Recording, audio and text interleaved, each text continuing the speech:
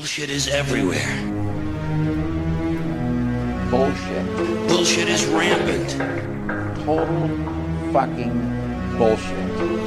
Bullshit. This makes no fucking sense. I mean, it's just bullshit. Fuck. Bullshit. Is bullshit. I want you to get up right now and go to the window, open it, and stick your head out and yell, "I'm as mad as hell, and I'm not going to take this anymore!" Welcome back to the Bullshit Filter. Bullshit Filter, the news, episode 10, recorded this day, the 11th of June, 2018. My name is Cameron Riley. With me is Ray Harris Jr., a.k.a. Papa Bear. How are you, Papa Bear? Doing great. I'm going to have to get Stan and Barry on a new name for me. That just conveys so many things I don't want to be known as. But we can talk about that later. Really? Yeah.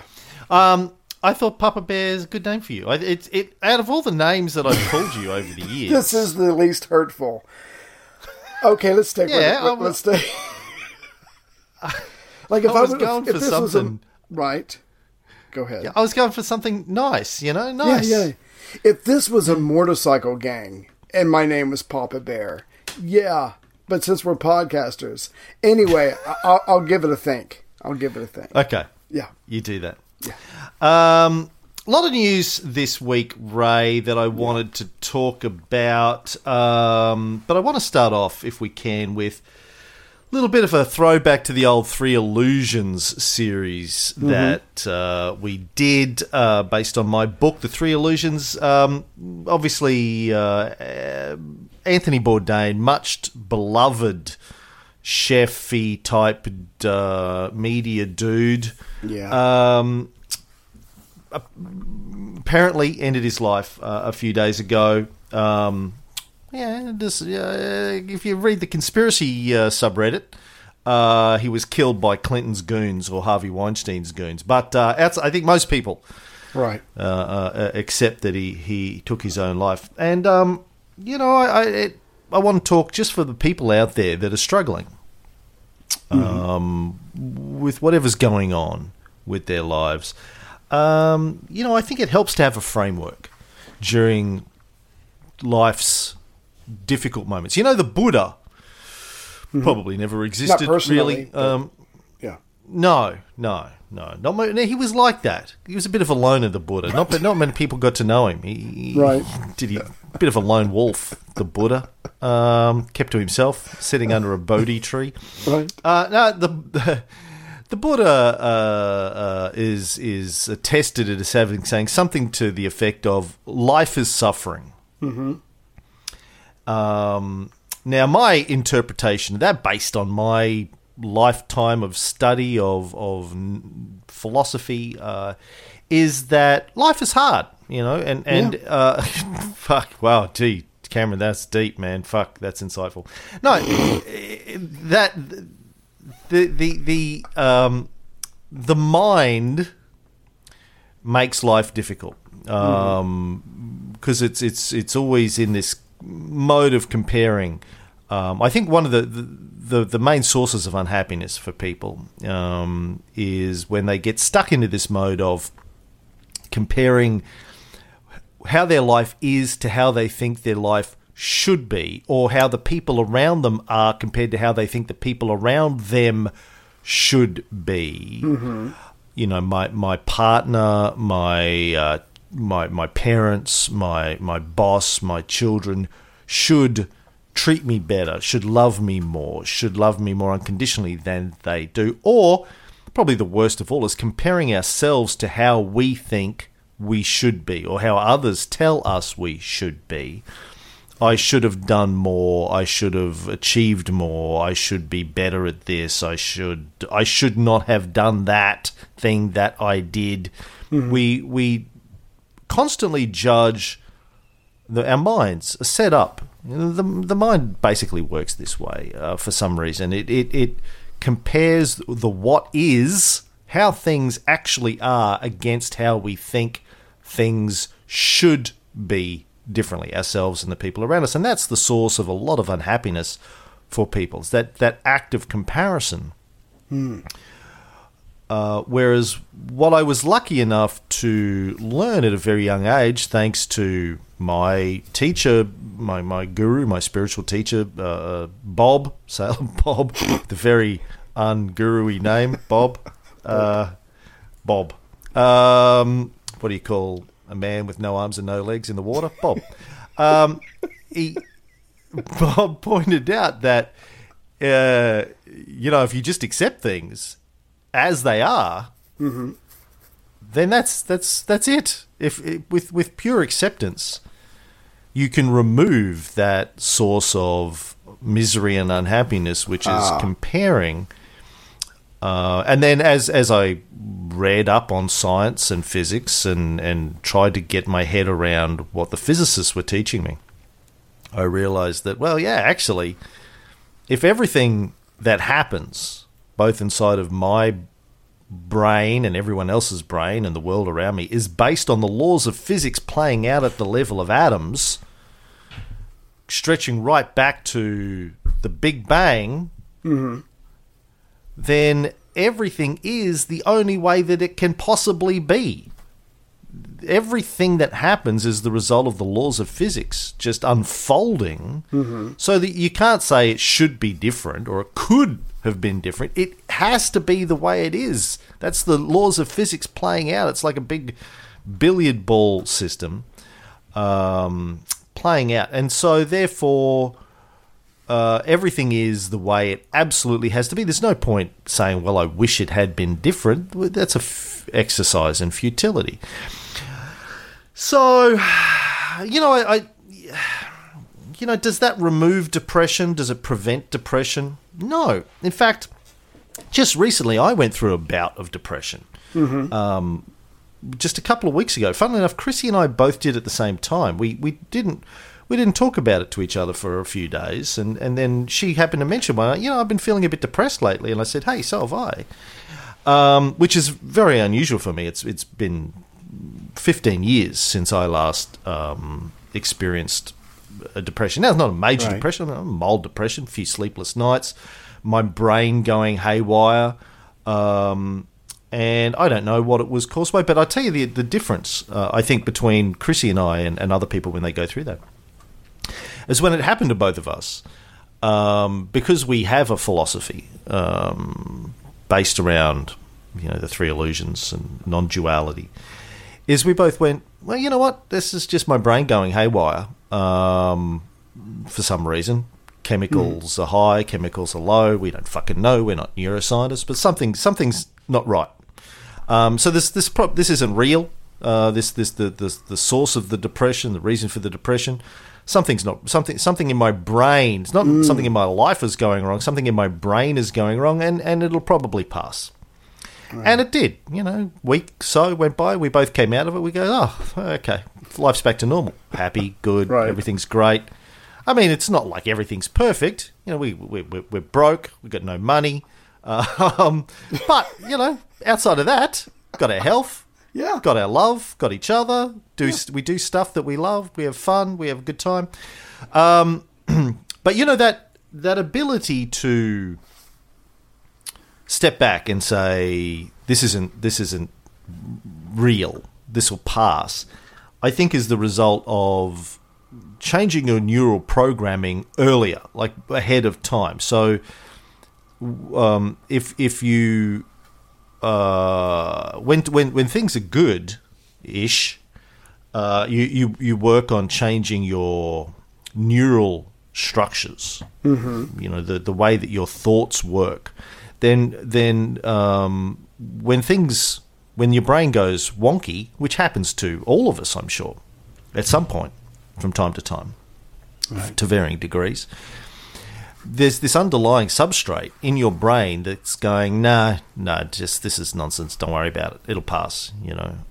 Because you've invested in building a philosophy into your brain that will get you through those. Maybe, hopefully. I'm not saying this is going to happen 100% of the time for 100% of people. Who the fuck knows? I don't know. But I think we'll probably get you through a lot of those dark times Particularly if you have this philosophy that says, you know what, everything that happens has to happen the way that it happens because of the laws of physics. So, you know, there's no point in saying, oh, it should be different, it could have been different, they shouldn't have done that, I shouldn't have done that. Well, that's all fairy tale nonsense. It is what it is. So just enjoy the moment, man. Just learn what you can, enjoy it as much as you can. Even the dark times, you can enjoy the dark times. You can go, oh fuck, okay, look at this, wow, this is interesting, this is different. I'll just sit with this and see where it takes me. And anyway. If I could go back to something you said earlier, you were saying it's good to have a system, a mentality, an approach to something like this, because for people that don't, and they go on comparing reality with the way they think it should be, sometimes they fall back into hard drugs or copious amounts of alcohol, and obviously that just makes their situation worse. So again, everybody needs to get or to be taught some kind of construct, attitude or whatever early as they can in their life, so they can deal with this stuff. Because, like Buddha said, it's hard. It's always going to be hard. It's never not going to be hard. It's best to have a toolkit for when those moments come. Yeah, very well said. You know, one of our listeners, farmer Oscar the farmer in New South Wales, he was posting on Facebook the other day about how he's got no rain, and so his crops are fucked. Right. Now, and he referenced the three illusions. He said, you know, this is a philosophy that helps in times like this for him. When shit goes bad, you can either go, shit, you know, I'm fucked, my life is fucked, I'm fucked. Or you can go, okay, well, this is the reality of what is. Let's see what happens next, and just take one step at a time, do the next thing that happens, and, you know, one step, stay in the moment, just follow it, see where it leads. So that's good. I mean, it's nice to know that some other people are getting some value out of the Three Illusion stuff. You know, I don't take credit for it. It was given to me freely by Bob. I just give it out. If it helps people, great. I hope it does. I hope somebody else out there gets the same value out of it that I have over the last 30 years. But then, you know, just talking about the suicide and the Bourdain and the thing, you know, again, his atoms did exactly what his atoms had to do, folks, and there's no saying it. He should have been different. It could have been different. It was exactly as it had to be, and his atoms are still out there. Those atoms don't go away. Atoms are eternal. Mm-hmm. Unless you put them inside of an atom bomb and blow them the fuck up. Then, okay, then they're not. But outside of that, and being in the middle of an imploding sun that goes supernova, I guess. But most of the time on this planet, atoms, for all intents and purposes, are eternal, and that's the reality of things. Right. There was the G7 conference this week, changing tact slightly. I feel sorry for the rest of the G7 leaders, really. Yes. What do? Donald Trump comes along and you're like, fuck, really? Do I have to go to this thing? I can just imagine all the G7 leaders ahead of the G7 with their staff, their senior staff, and the G7 leaders are going, you know, Angela Merkel, Trudeau, Macron, they're like, do I have to go? Yeah, you have. But really? Can I do I have to go? Yeah, no, you have to go. I don't really want to have to deal with Trump. You know, you have to. And they go along, and what do? I mean, they can't say what they really think about Trump. It's quite obvious that they think Trump's a, you know, retarded baby. They can't say that because he's got nuclear weapons. So, and a lot of economic weight to throw around. Right. So they have to kind of be diplomatic. He doesn't. No. We're going to quit trading with you. We're going to get closer to Russia. Fuck all of you. Give me what I want. Yeah. He doesn't. He just he says whatever the fuck comes into his tiny brain at any minute, and they have to go breathe deeply. I can just imagine. They just look at each other and they just, you know, they count to 10 and then they go, well, Donald, that's not how it works. No, pixies are not real, despite what you've been told, and you know we we're not going to operate on the basis that there are pixies in the garden that are manipulating the global economy. I'm sorry. You can you want. believe that if you want. But the rest of no. Yes. I was reading an interview with Angela Merkel this morning. She did I was in German television or something, and she was like, you could just see, like she's just taking this deep breath, sighing, and saying, "We will survive. Our relationship with the US will survive this. We will come out at some point on the other side. Meanwhile, the rest of the world just needs to get on and keep doing what we're doing." Yeah. She said it was disappointing that Trump reneged on the statement that the G7 leaders put together in a tweet. I guess that's disappointing. Right. But and callous. Yeah, we'll just one step. She said the three illusions helped her through these moments. Realizing that it all has to be as it is. I was going to say, if you take the book Three Illusions, and I really did enjoy it, and we had that great series of conversations, and you retitle it, How to Deal with Trump, and you send it to all the world's leaders. Boom. Bestseller. Exactly. Bestseller. Moving on. I read this great story about the Mormon Church last week. Now, people who know me, listen to our shows, know that I'm kind of a little bit obsessed with Christianity, and as a subset of that, obsessed with the Mormons. My wife grew up as a Mormon in Utah. My ex-wife grew up as a Mormon. I've been around Mormons my entire life. Mormon. Right. Since I was a teenager. And I've always been fascinated with the Mormons because they're an interesting people. On the surface, they are the nicest people you'll ever meet. Very, very nice. Very, very...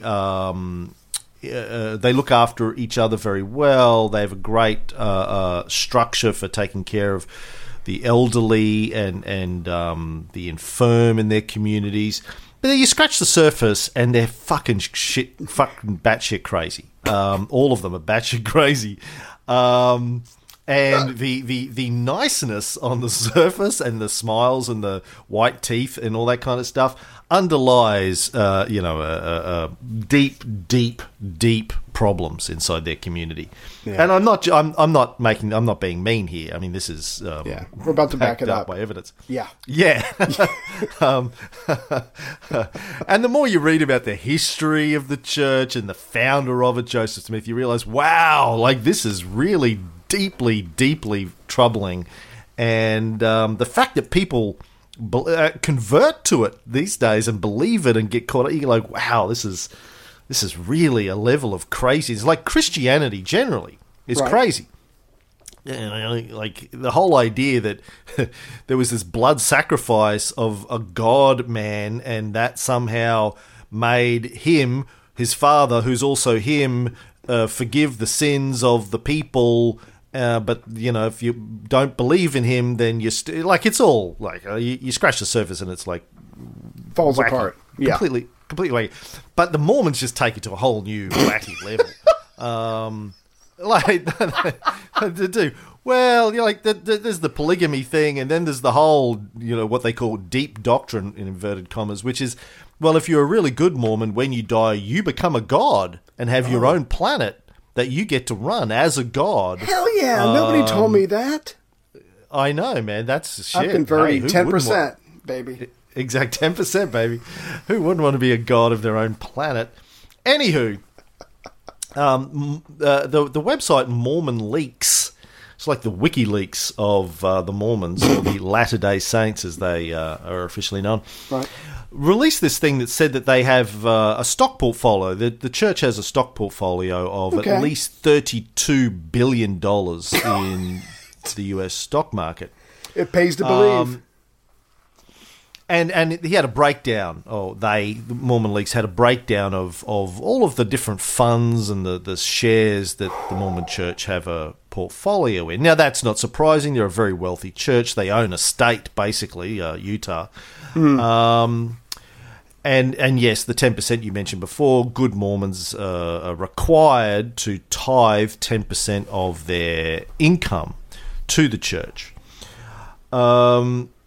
But what's interesting about this is where some of those investments are. Now, according to this leaked report, we don't know that it's true, but it certainly looks like it's true. About $1 billion of their investment are in big pharma stocks. Mm-hmm. Now, nothing particularly surprising about that, but when you drill down into the relationship that the Mormons have with pharmaceuticals, it becomes a little bit more interesting. Now, on one hand, the Mormon Church comes out hard against things like medical marijuana initiatives.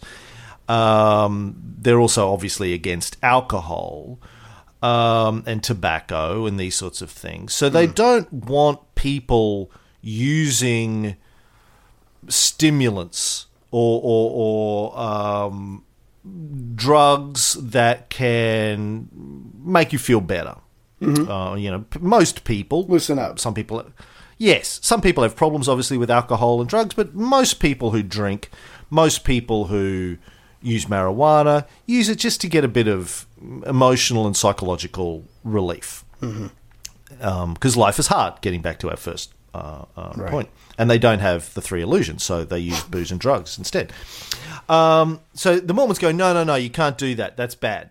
But take a lot of antidepressants. That's fucking great. Please. By the way, we got $1 billion invested in antidepressant manufacturers, so use them. Now, Utah has the highest rate of mental illness in the United States. Wow. I had no idea. Now, yeah, well, go and spend some time in Utah, my friend, and it'll become quite evident. Quite clear. Yeah. Go and spend a month in Salt Lake City or Cedar City, where Chrissy comes from, and it becomes pretty clear. There's something not quite right with these people. I always describe it as like the Stepford wives, all smiley and pretty and boob jobs and their hair done and nice skin and makeup and on the surface. Right. But then inside, you look into their eyes and you can see this, this silent scream coming out from the inside. It's a bit like Westworld or The Handmaid's Tale. It's like, may the Lord open. Yeah, may the Lord open. And you look in and they're like, kill me now. Now, I've got a report here from 2014, the Daily Herald. Utah ranks the highest in the nation for the percentage of adults who have experienced any mental illness in the past year. They're the top or near the top for serious mental illnesses. West Virginia, according to this, for serious mental illnesses was in first place. Right. They got closely by the opioid crisis Oklahoma and Utah. West Virginia. Yeah. Now, is that because they're of the religion, or is it because of where they're located? A lot of mental illness is associated with height and weather and location and all that kind of stuff. Mm-hmm. I'm not saying that it's deliberately connected to the church, although that wouldn't surprise me because it is kind of a very strange a religion, which probably keeps people on edge. Right. And, their stance on homosexuality, their stance on caffeine, alcohol, therapy, sex before marriage, logical thinking, is designed, deliberately or not, I mean, to prevent people from finding some relief or some happiness in the way that most of us do. As I've said, I think I've said this on our Renaissance show lately. Humans are designed to fuck. That's at a biological level. That's the entire purpose of our existence. As Richard Dawkins pointed out in The Selfish Gene, really all we are gene propagation machines. That's the basic purpose of all animals. all organisms, not just animals, flora and fauna. We exist to protect the genome and pass it on. Gene survival. Right. Machines is all we are. So humans are designed to fuck. That's fuck and have children, keep those children safe till they're able to defend for themselves, and that's it. Then we die. That's basically our purpose. Yeah. And religions that tell you that fucking is evil, which is deeply rooted in Christianity, as we've been exploring in our Renaissance series. You go back to St. Augustine in the early 5th century. He was telling people that sex was bad, even within the confines of marriage. Sex is bad. If lust is involved, if you're doing it purely unemotionally for the sake of propagating for the Lord, I'll try. Then maybe, yeah. But if you have any sense of enjoyment of it, then it's bad. Yeah, don't. Now the Mormons don't go that bad. I think they're quite happy for people to fuck in marriage, and then if you buy into it in the holus bolus, Joseph Smith had somewhere between 40 and 70 wives that he was fucking. But it's okay because he didn't enjoy it. Oh, well, no, he was married to them, so he was allowed to enjoy it. Oh, phew. Dodged the bullet. But you're not allowed to have sex outside of that. People, and because of that, they tend to get married very young because they're not allowed to fuck until they get married. And, when you're 18, 19, 20, man... You're ready. You're ready. I'm ready right now. Your biology is driving you to do this. And like, nope. And you're not allowed to masturbate either. You're not allowed to fuck. You're not allowed to masturbate. Forget it. I know, right? So it's designed, you would think, to drive people insane. And then so you jump into the first marriage you can, and then you have to punch out a bunch of kids at a very early age, keep giving 10% of your income. You got like 8 kids and you're giving 10% of your income to the church. And going, well, how do I afford 8 kids? Well, that's not our fucking problem. Just, this is what you have to do. So anyway, at the same time, big investment in antidepressant manufacture, which is a great business model. Maybe keep your membership depressed, then invest in big pharma.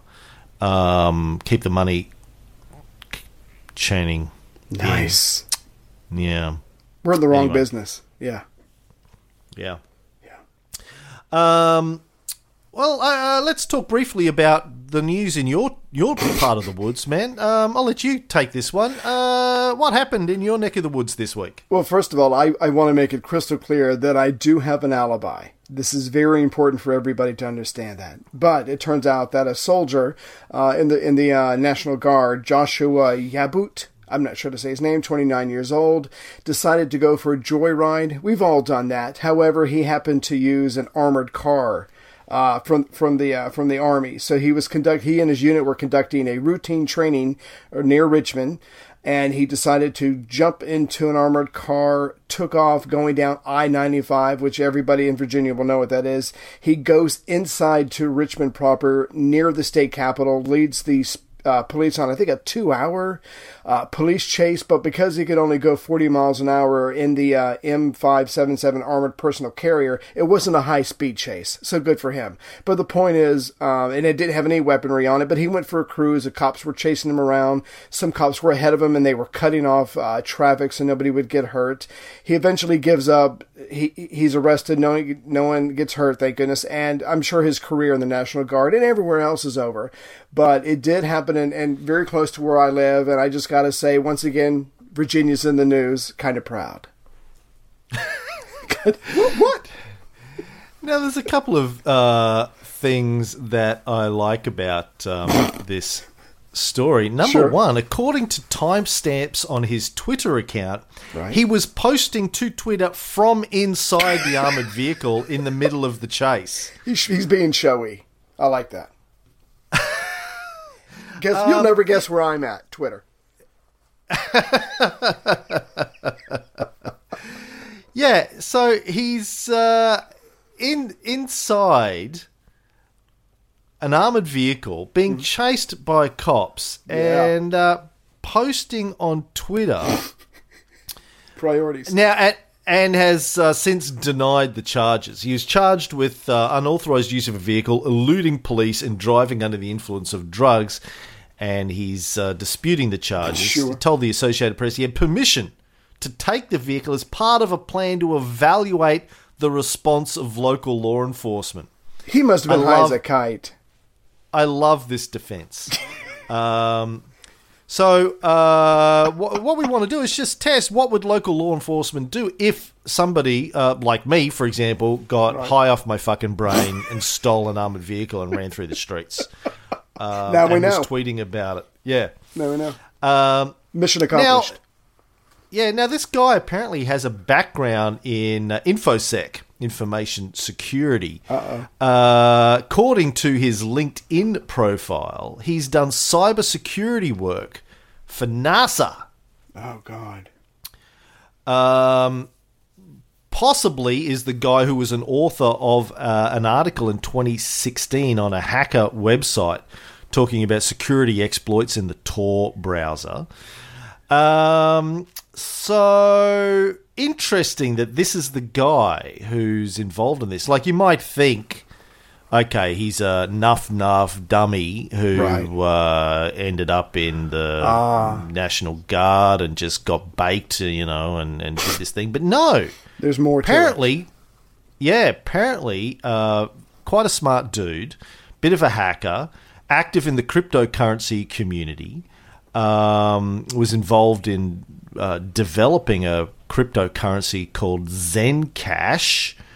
Involved in blockchain stuff, which I don't even understand. So, he's smarter than me, this guy. Right. So there you go. So follow that story. There's something not quite right about this story. It sounds like now that because this isn't just Bubba with a couple beers in him getting crazy and making a stupid decision that he's been doing his whole life. This guy, it sounds like this was thought out and there's a purpose, and the other shoe will probably drop in the future. But I think you're right. We should keep an eye on this guy. Yeah. But that's like his argument that it was part of a training exercise is a good one to remember. Like the next time you get arrested for something, just try that one out. It was part of a training exercise that I. Then I'll look the cop right in the eye and say, "You did a great job. I'm going to put you down for a commendation." I killed those people, officer. Part of a training exercise. Now, I want to get to the main story for today. Like, there's a lot of great stories, Ray, that I want to touch on. But the main one I wanted to talk about is this mysterious illness that's been attacking U.S. diplomats. First in Havana. Yeah, what the hell? Now in China. Right. Now, people may recall this story from late last year. Late last year, there was this story that... hold on, I've got an audio clip that's about to play. I need to stop this before it happens. Okay. Late last year, there was a story that a number of US diplomats in Havana in Cuba were evacuated because they were coming down with strange symptoms, dizziness, nausea, headaches, and it was happening to a group of them. And I think there was a bunch. There was like 20 or 30 that were evacuated from Cuba. And there was stories going around at the time. Was this like a poisoning? Were they being attacked by the Cuban government for some reason? What's going on? And it's just happened again in the US members of the US Embassy in China. Not actually at the embassy itself, I think. I think it's happening to them when they're away from the embassy at home. Right. But one of the interesting things that the people that came down with these symptoms have reported is hearing strange sounds. Mm-hmm. A U.S. government employee... Shut up. Related to coming down with these symptoms. They heard a noise. Now, other interesting thing is the people that it happened to in Cuba, when they were studied by doctors afterwards, they have got brain abnormalities. Right. Now... Yeah. Yeah. No, Sorry, I just you wanna say something? remember about that being very serious, and there was a lot of concern, and now it's, and we'll get to this in a moment, but the fact that it's happening in two different countries, very far away from each other. Is this the Cold War all over again? I mean, who is doing this, and what's their goal? And what are they doing? Exactly. Interest is the interesting part of the question. Now, so the people in Cuba, which were both US diplomats and their spouses, this happened to, started happening in their homes and in hotels. When they were studied, there was changes to the white matter of their brains, apparently. Now, when you add all of these things up, the fact that they said that they'd heard noises and then they had these particular symptoms, and then there are white matter changes to their brains, Right. it sounds very similar to something that has been talked about in conspiracy forums and places like Wired magazine from a decade ago. These are sound weapons, infrasound or ultrasound, also known sometimes as the voice of God weapon. Wow. Here's an article from Wired magazine in 2008, so 10 years ago. The US military bankrolled early development of a non-lethal microwave weapon that creates sound inside your head. But in the end, the gadget may be just as likely to wind up in shopping malls as on battlefields. The project is known as Medusa, a contrived acronym for Mob Excess Deterrent using silent audio. Now, as a marketing professional, I can say with a very high degree of certainty that someone just came up with the name and then went backwards and went, fuck, how do we make this into an acronym? It's a badass name. We need to Make it fit. make it fit. Exactly. I do that all the time, coming up with names. I got a client at the moment. They're launching a new software product and they asked me to help them come up with a name. So I came up with a bunch of name alternatives. And there's one name, I'm not going to give it away, but it's a word. It's made up of 4 letters. It's an actual word. But when I've been doing some market testing and running puzzles, they invariably say, is that an acronym for something? And I keep saying, it will be eventually. Yeah. Once I make it fit. Yeah. What is it right now? Well, nothing. But yeah. If we end up choosing that one, yeah, it'll be an acronym for something. Give me time. Yeah.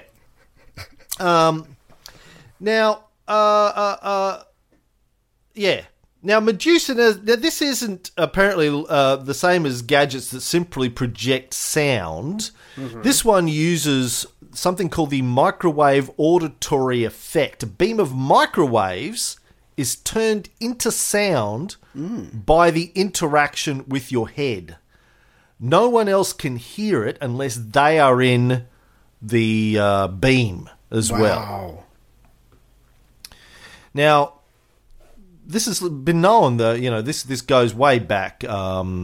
This idea, it was mentioned in a 1998 U.S. Army study, originally called the telepathic ray gun, which sounds like something out of fucking a Bond movie from the 60s. But it's a real thing. The Navy put some R&D dollars into it, apparently.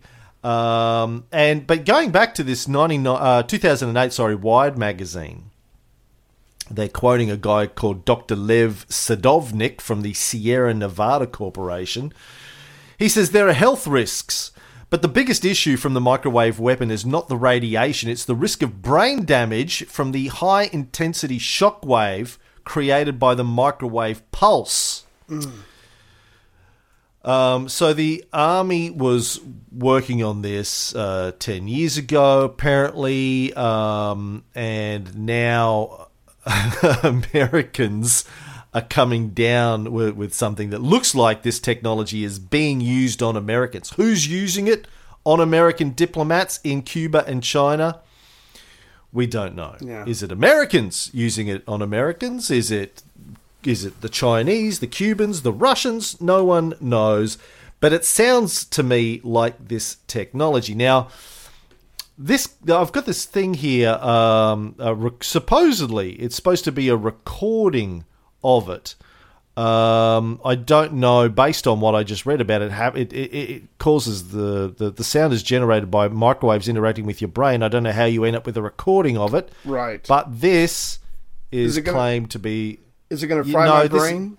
This is not going to fry your Okay. brain. This is just sound. I'm not shooting a microwave telepathic ray gun at your head. So everyone calm down, fucking relax. This isn't going... I don't think this is going to fry your brain. Thousands of people suddenly go crazy. According to CNN, where I'm getting this sound from, it's not going to fry your brain, but, CNN is fake news according to Donald Trump, so who the fuck knows? So we're all going to die. This is from last year. CNN posted this. So here you go. Okay, did you hear that? Yeah. Did you like that? You want to hear it again? Did your brain feel fried? I'm already drooling, so maybe not again. I'm going to do it again. Okay. Okay. Sounds like crickets to me. Yeah.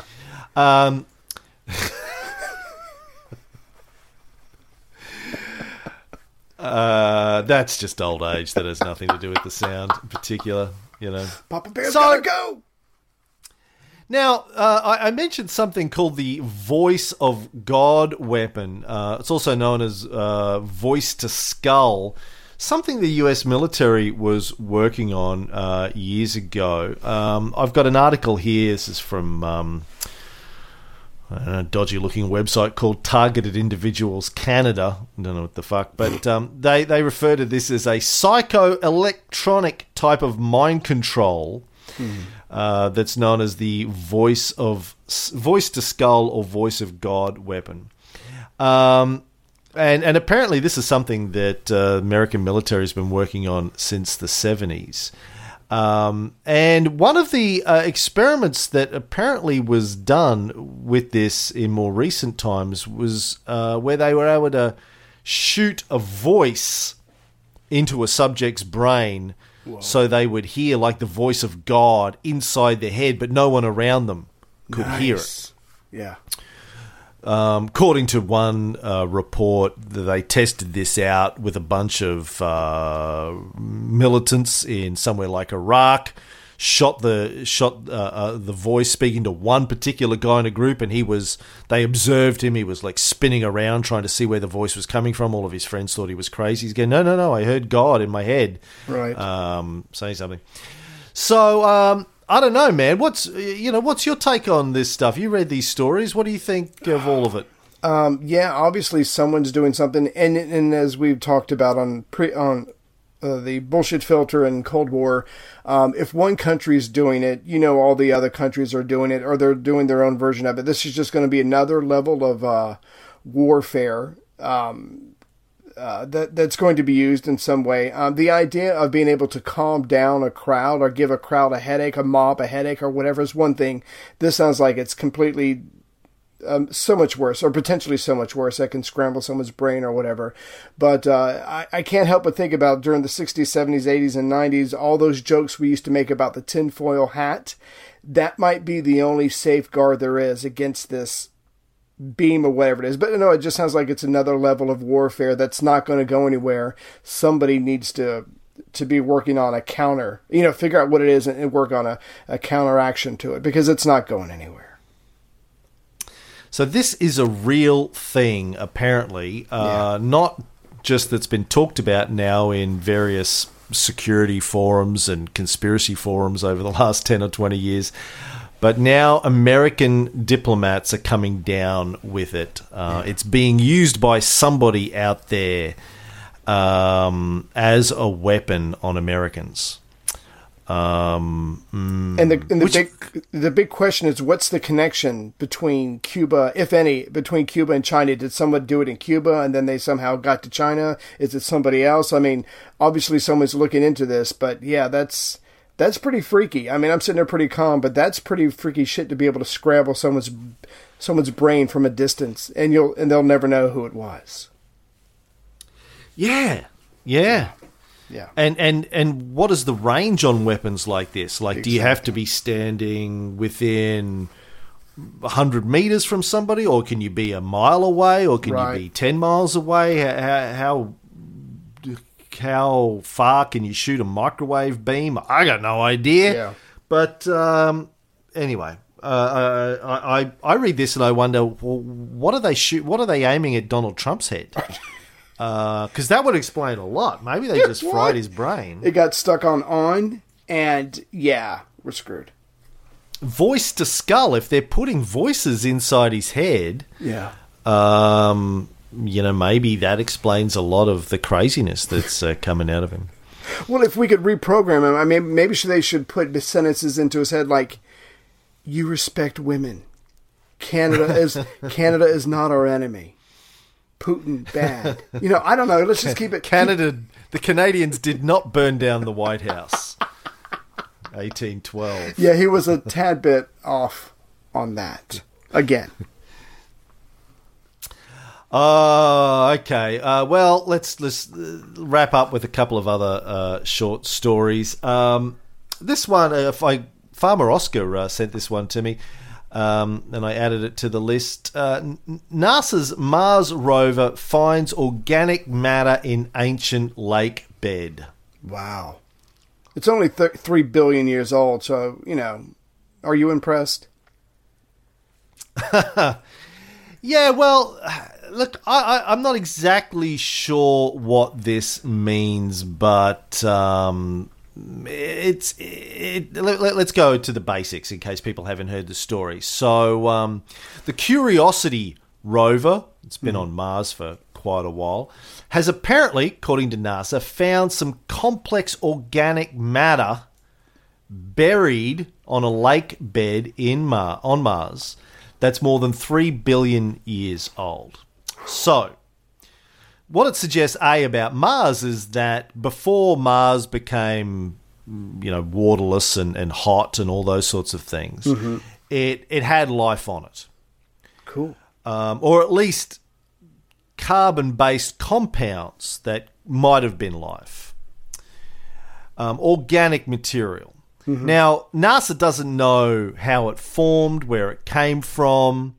Is it the remnants of some past organic life? Is it the product of chemical reactions with rocks?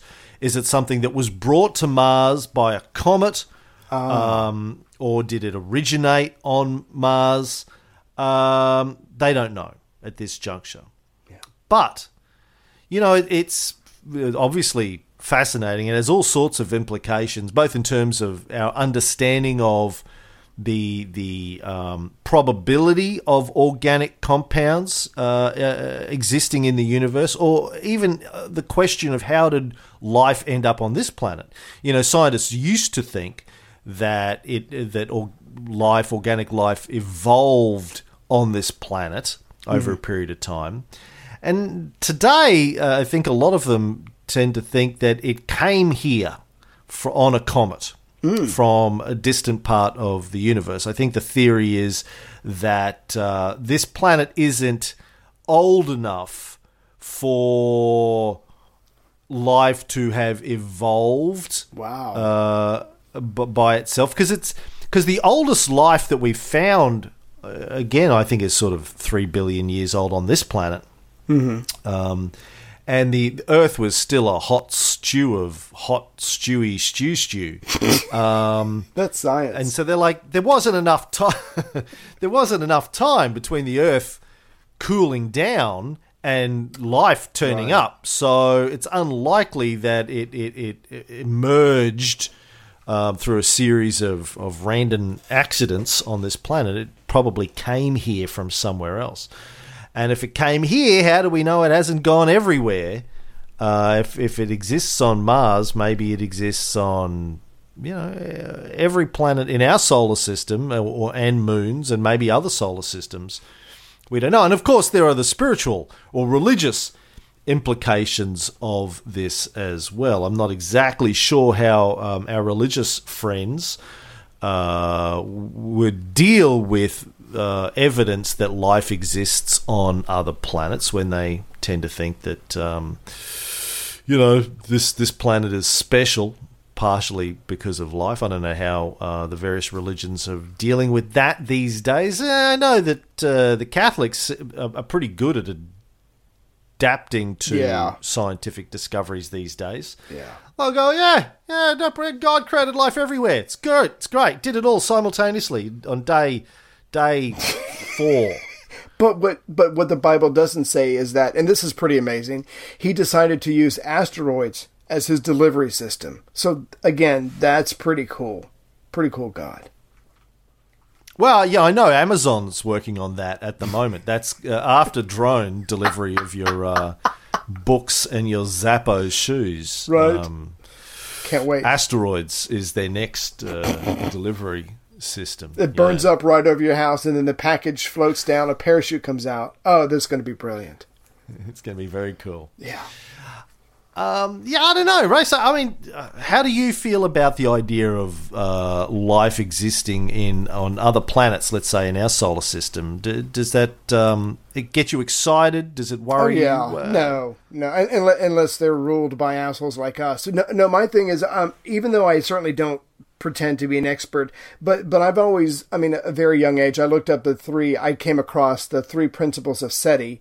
That it basically is talking about, are we alone? And the third principle that you were just talking about, the mediocrity principle, that there's nothing special about this planet. If life can find a way, that it will, and that if asteroids did end up bringing life to this planet, not put here by God, then it could have certainly done it to other planets. And I think it's a bit arrogant to think that out of this entire vast universe, we are all that there is. That's pretty egotistical, and I think statistically it just doesn't add up. And I hope it's true. I hope it's true. If there's a whole bunch of other life out there, that would be pretty amazing. Please, if you're out there, intelligent life, listening to this show, right? Please come and save us. Really, come and save us from Trump and the rest of the crazies. And the laser beams attacking our brains.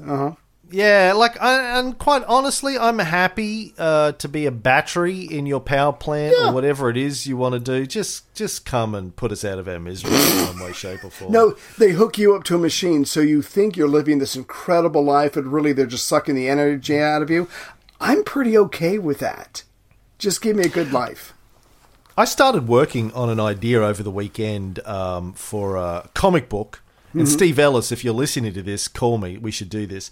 A comic book based on the premise that cats are really alien species that was sent here to monitor us. That would make a lot of sense. Long time ago. The idea is that the cats that are here monitoring us, it's kind of their punishment. Cats come from a highly advanced alien civilization. Right.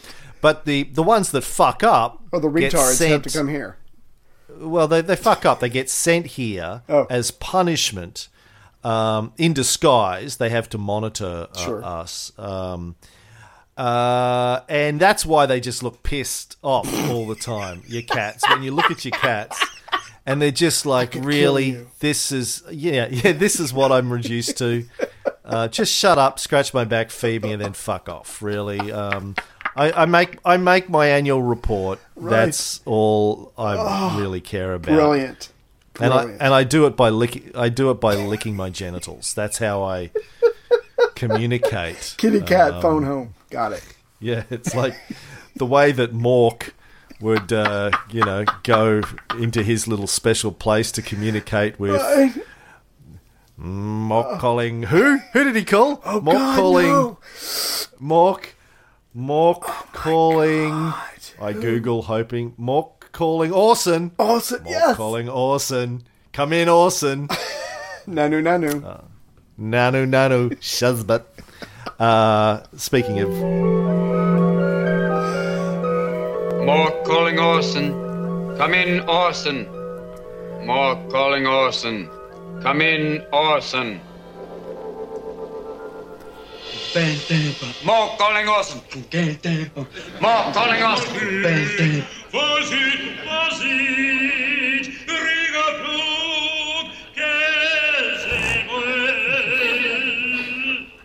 everything all right, Orson? Yes. This better be good, Mort. You got me out of the shower. Oh, please don't shake yourself dry this time, Your Immenseness. Last time it rained for weeks. Get on with it, Mort. Yeah, that's how cats Love call that. Orson, as they Yeah. lick their genitals. That explains a lot. All right, second last story for today. Ray, last week we talked about Arkady Babchenko, the Russian journalist who was fake assassinated in Right. Kiev. And I said at the time that when the story first came out that he was dead, all of the Reddit forums and stuff I was reading were going, oh, obviously Putin had him killed, etc., etc., etc. Although I now believe that maybe it isn't pronounced Putin, and maybe it is pronounced Putin, because I was listening to the Eastern Border podcast Right. over the weekend, and he just referred to it as Putin, and he's sort of quasi-Russian. Good enough for Anyway, me. going to get him to come on the show too, the host of the Eastern Border podcast. We're going to talk about Russia stuff, or maybe Cold War stuff or something. I don't know. Anyway, and I said to you last week that when I was reading all of these accounts, people saying that Putin had him killed because he was critical of the Russian military, I thought, well, mate, he's a journalist. Like, maybe there's a lot of people. Maybe somebody like Mogilevich had him killed, like the mob boss. I mean, a lot of people other than Putin have people killed, I'm sure, in Russia. Russia's a big place. A lot of people other than Putin put out contracts on people. Well, Ray, it came out this week that the guy who has been arrested and charged with setting up the assassination, the attempted assassination, Boris Herman, Right. is the name of the guy who hired the hitman to kill Babchenko. Boris Herman, he's described as a pudgy, round-faced, 50-year-old independent arms manufacturer. Turns out his father is connected with Mogilevich. Yeah. So there you go. Yeah. So Mogilevich, who we talked about, for people who haven't listened to if this is your first time listening, we talked about Mogilevich, Simeon Mogilevich, quite a few episodes ago, sort of the boss of bosses of the mob in Russia, is connected to Putin. He's also connected to Trump and connected to a lot of things. But yeah, apparently Herman's father, Lev Herman, is, at least according to the Daily Beast, known in the Ukraine for his deep-rooted connections to the famous Ukrainian-born Russian crime boss Semyon Mogilevich. Oh, God. So, what do we learn from all of this? I think, again, there's a lot of people that have people killed in the world. That doesn't all go back to Vladimir Putin. Right. Just because somebody is killed or there's an attempt to have somebody killed, let's not jump to conclusions and assume that Putin gave the order or pressed the button. Maybe he did, but there's a lot of people that have people killed. He's just allegedly one of them. Well, there's only so many hours in the day. I mean, he can't have everyone killed who's killed. Again, yeah, like you said, there's plenty of powerful people. There's plenty of mob bosses. So yeah, so don't always put it on Putin. It's just more, I guess it sells more newspapers when people link his name to everything that happens. Yeah. And people just like to jump. It gets back to this. Oh yeah, the thing you told us about last time. People take the easy way. So they don't have to really strain their brain trying to think of something. Yeah, our brains have been designed by evolution to work their way. It gets back to Daniel Kahneman, thinking fast and slow, System 1 and System 2. When you have an operating heuristic for how the world works, it's easy just to jump into that cognitive bias form of thinking and go, oh, well, it must have been X and Y. And Yeah, look, our brains are designed to think that way, and sometimes that's a useful tool, but it pays to stop and go, well, there are many. It's a bit like when something happens in your life. Let's say you get a car park. You the other day went to a busy part of Brisbane. Yesterday, went to a busy part. Go to a park with Fox. Million people, millions of cars. I find a car park right in front of the place where I want to be. Slot straight in. Now, I know a lot of people who would go, that was Jesus. Thank you, Jesus, for making that happen. Right. And yes, that is a possible explanation for why I was able to get a car park. But there are probably other explanations. Yeah. Just luck. And maybe aliens. Maybe it was Zeus. The cat overlord. Yeah. Cat overlords, that's right. I patted a cat that morning and they threw me a bone, so to speak. That'd be the dog overlords that would throw me a bone, maybe. There are lots of potential explanations, and it pays sometimes to stop and think about what those other explanations might be before you jump to the easy conclusion. But that doesn't stop me from saying that IBM and the Department of Energy are about to unleash Skynet, which is my easy conclusion to jump to. With our last story of the day, right? IBM and the US Department of Energy's Oak Ridge National Laboratory, or ORNL, as their acronym is, ORNL,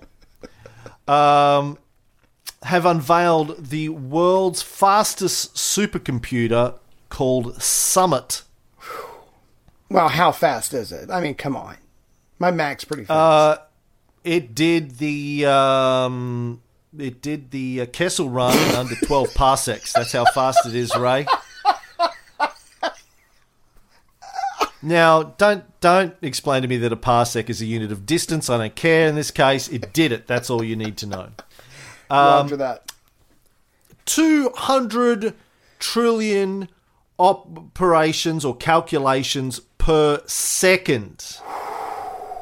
200 trillion. Damn.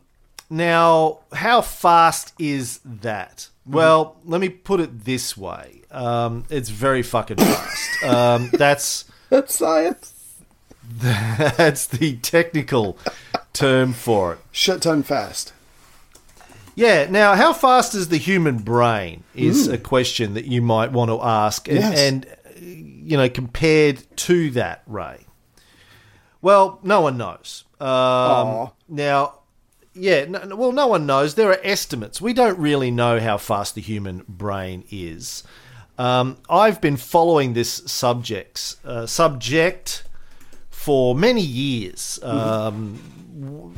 This question about at what point, let's say, will the artificial intelligences overtake the human brain in terms of ability to calculate stuff. Now, people don't know. People have been guessing. Now, back in 2008, I did a blog post that I just pulled up, which speculated, based on, I think, the work of Ray Kurzweil, that the human brain was capable of about 10 petaflops. What's a petaflop, Ray? No. I want to know. I want to know.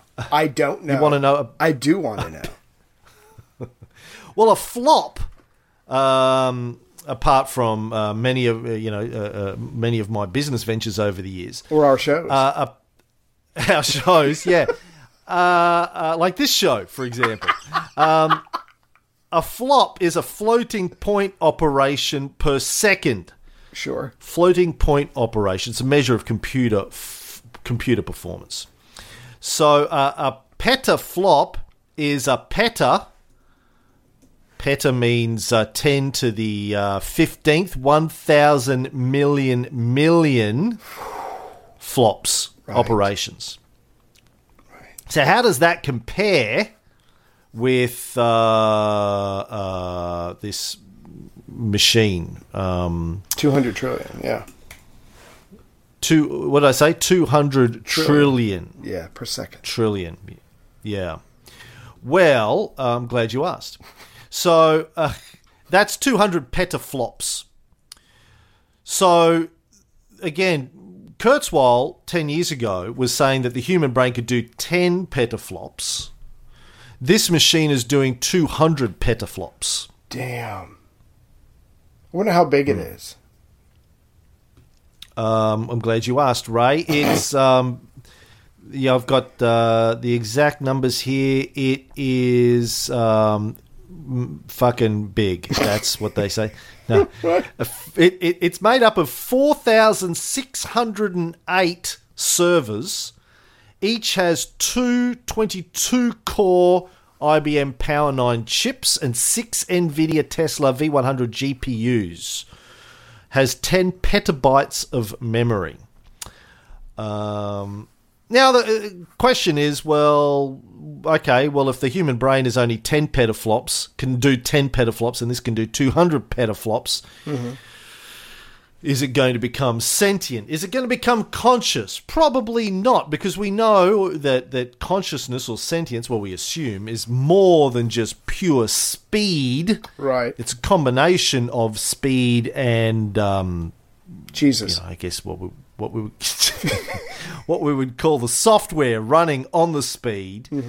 But I think the point that Kurzweil has been making for decades now is that at some point you would expect that speed will account for or will allow slightly less efficient software to become more powerful than it would be on a slower machine, if you know what I mean. Right. To compensate is the word I'm thinking of, for software that's not quite as sophisticated as the software running on our computers inside of our heads. But I'm surprised actually that we don't have more sentient machines by now. If you'd asked me in 2000, right, I famously made a bet with a colleague of mine at Microsoft in 2000 that by 2010, I think, we would have some form of artificial intelligence. Now, maybe we do, maybe we don't. By now, depending on how you want to define artificial intelligence, certainly not a general level of intelligence, a GI, general intelligence machine.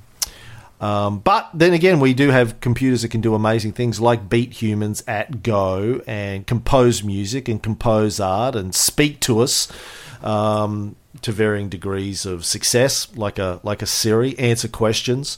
Is that artificial intelligence? I think most of us would say yes, it's a form of artificial intelligence. Yeah. Other people would say, well, that's just programming. It's just doing what it was programmed to do. Yes, but so is your brain. Yeah. It's just been programmed in a different way with different tools. Anyway, I like keeping an eye on that. Something is going to happen. When we build faster and faster computers every year, at some point there's got to be some sort of a breakthrough. Exactly. That we would expect. I'm sorry, I didn't mean to cut. Just real quick, I mean, okay, so you've got this thing that can do 200 trillion calculations per second. Do you have an idea, and I'm not trying to put you on the spot, but do you have an idea of what they can actually be used for? If they can move that fast, obviously you don't want to use it for just playing chess. I mean, do you have an idea of what the applications are? I'm just curious.